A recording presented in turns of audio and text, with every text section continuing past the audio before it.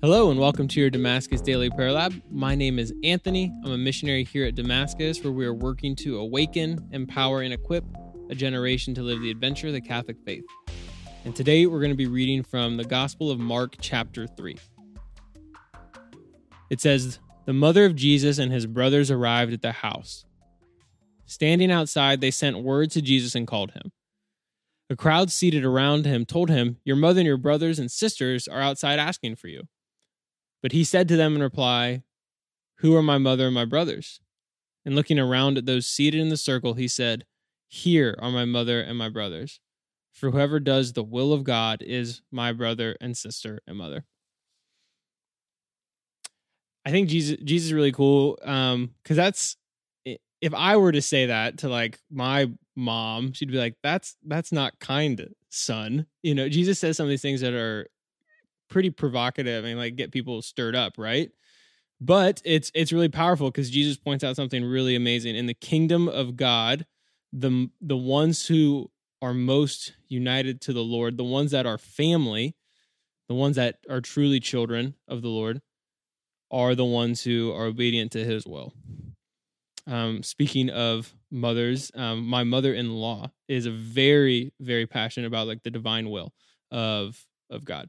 Following that and being in his will at all times. And it's something that's really powerful because it's this high bar for us that always says, I want to follow God all the time, and I want to be where he's at and doing what he's asking me to do at all times.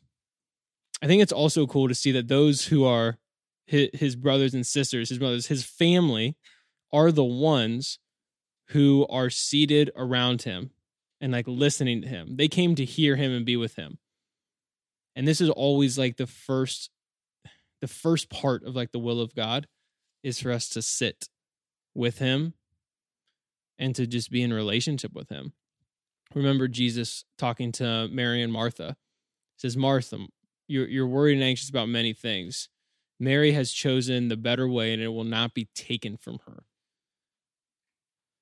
It's really comforting to hear that for me. And honestly, it's really hard to believe, right? Like the people who are, side note, when they say like, it's people use this verse as like, Jesus had a brother, what does that mean? His sisters, what does that mean? It's like, that's not the point. They use different terms back then for relatives and for close friends and such. Back to the main part, right? Is these were people who loved him, people who were important in his life and saw Jesus as important in their life. But he notes that the people sitting around him and next to him, those are the ones that he's like, these people are in my will in this moment. And listen that into our hearts again, for Martha and Mary. It's so easy for me as just as like a man in America to want to do things and make a difference, increase productivity and efficiency, even for the sake of the kingdom of God. Which are all good things, but at my core, am I sitting here and just being in the will of God, which is for me always in some capacity, whatever it looks like on the external, is that internally I'm at peace with the Lord. And frequently that will look like me taking time to put my tasks aside, to put other things away so I can take time to just pray. I remember when I first came to Damascus, serving as a full-time missionary, I like didn't really have much of a concept of what it meant to actually like pray. I definitely knew like the Our Father, all those good things, right? We'll go to mass. And I can even remember taking time, just like feel like I was talking to God when I took walks or I was in the car by myself. But this is a great thing. Such a part of the will of God is for us to take time to just sit with him in silence and to acknowledge his presence and be more united with him.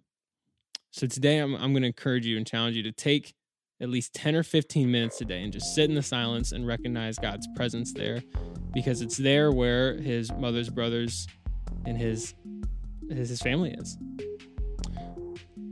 This has been a scripture reflection on the Gospel of Mark. Again, my name is Anthony, and to hear about all the good things happening at Damascus, please visit us at damascus.net.